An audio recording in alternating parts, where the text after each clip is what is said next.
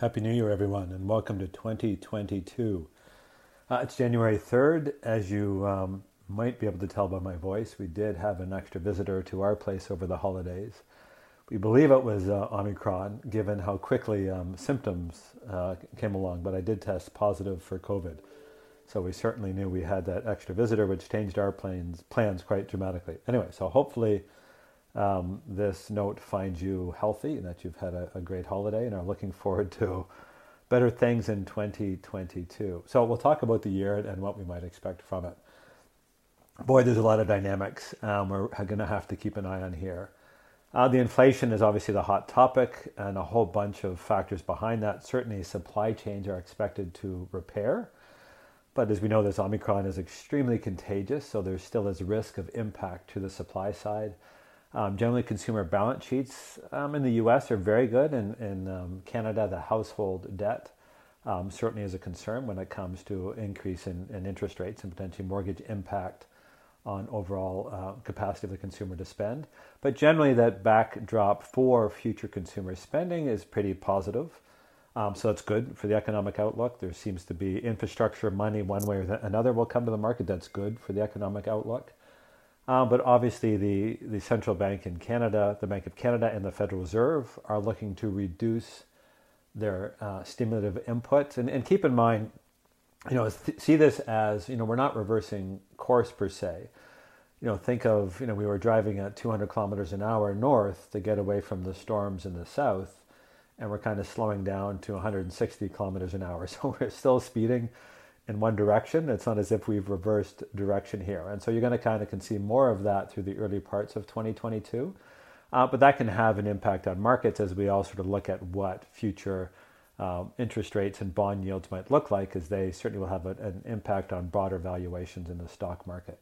So that's kind of the headwind of valuations. Positive economic backdrop, assuming Omicron, as many indicate, helps us turn this into an endemic. We're still not sure. It looks like it's more contagious but less efficacious or less symptomatic, but hospital numbers certainly are starting to rise. So we'll have to monitor all of this very closely. But if everyone gets infected, I would say the one positive, and this is an early report we saw, that getting infected with Omicron actually prepares your immune system very well to defeat any other, at least of the existing known variants, which the reciprocal was not true. Getting Delta did not necessarily put you in good standing to be protected against Omicron. So this is going to be a very interesting first quarter to the year, right? Another dynamic, and we'll see whether by the better weather, whether we're able to open up again. And so when you start to put all of these things together with a strong backdrop, still concerns relating to COVID, potentially certainly the tapering and maybe raising rates later this year, after a couple, maybe 3 good years of decent equity returns with that brief reprieve in early 2020 and the quick rebound, it's been 3 good years of solid returns. Probably flat and volatile is not a bad expectation for this year.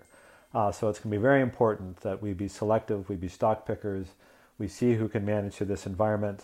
Balance sheets are going to be very important. I think 2021 we set a record for the number of IPOs, so meaning capital was very easy to come by, even if you weren't self-funding your own business. Presumably that's more difficult in 2022. So basically assuming a more challenging environment. Unemployment rate will be interesting to watch. Certainly the participation rate has dropped off as many people took early retirement.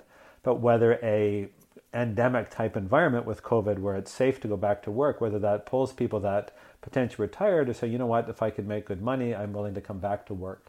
And does that put pressure on profit margins, which frankly are at all-time highs? And so, again, so it would indicate maybe a good year for sales on the economic backdrop, but certainly margins would be something to watch for.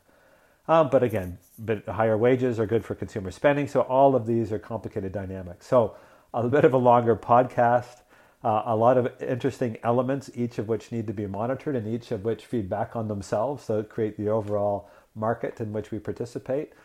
So we can certainly keep these updates going as we go through the first part of the year. But again, hope everyone is healthy first off, and we look forward to ideally maybe seeing some of you in person as the year progresses. Take care. This podcast is provided as a general source of information and should not be considered personal, legal, accounting, tax, or investment advice, or construed as an endorsement or recommendation of any entity or security discussed. Investors should seek the advice of professionals prior to implementing any changes to their investment.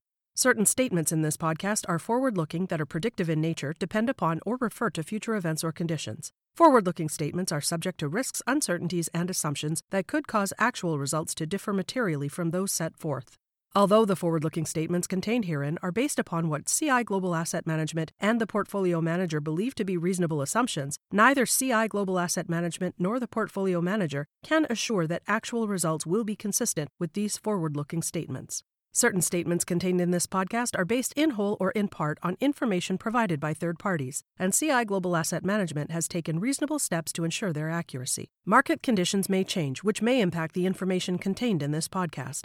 Commissions, trailing commissions, management fees, and expenses all may be associated with mutual fund investments. Please read the prospectus before investing. The indicated rates of return are the historical annual compounded total returns net of fees and expenses payable by the fund, including changes in security value and reinvestment of all dividends or distributions, and do not take into account sales, redemption, distribution, or optional charges or income taxes payable by any security holder that would have reduced returns. Mutual funds are not guaranteed, their values change frequently, and past performance may not be repeated.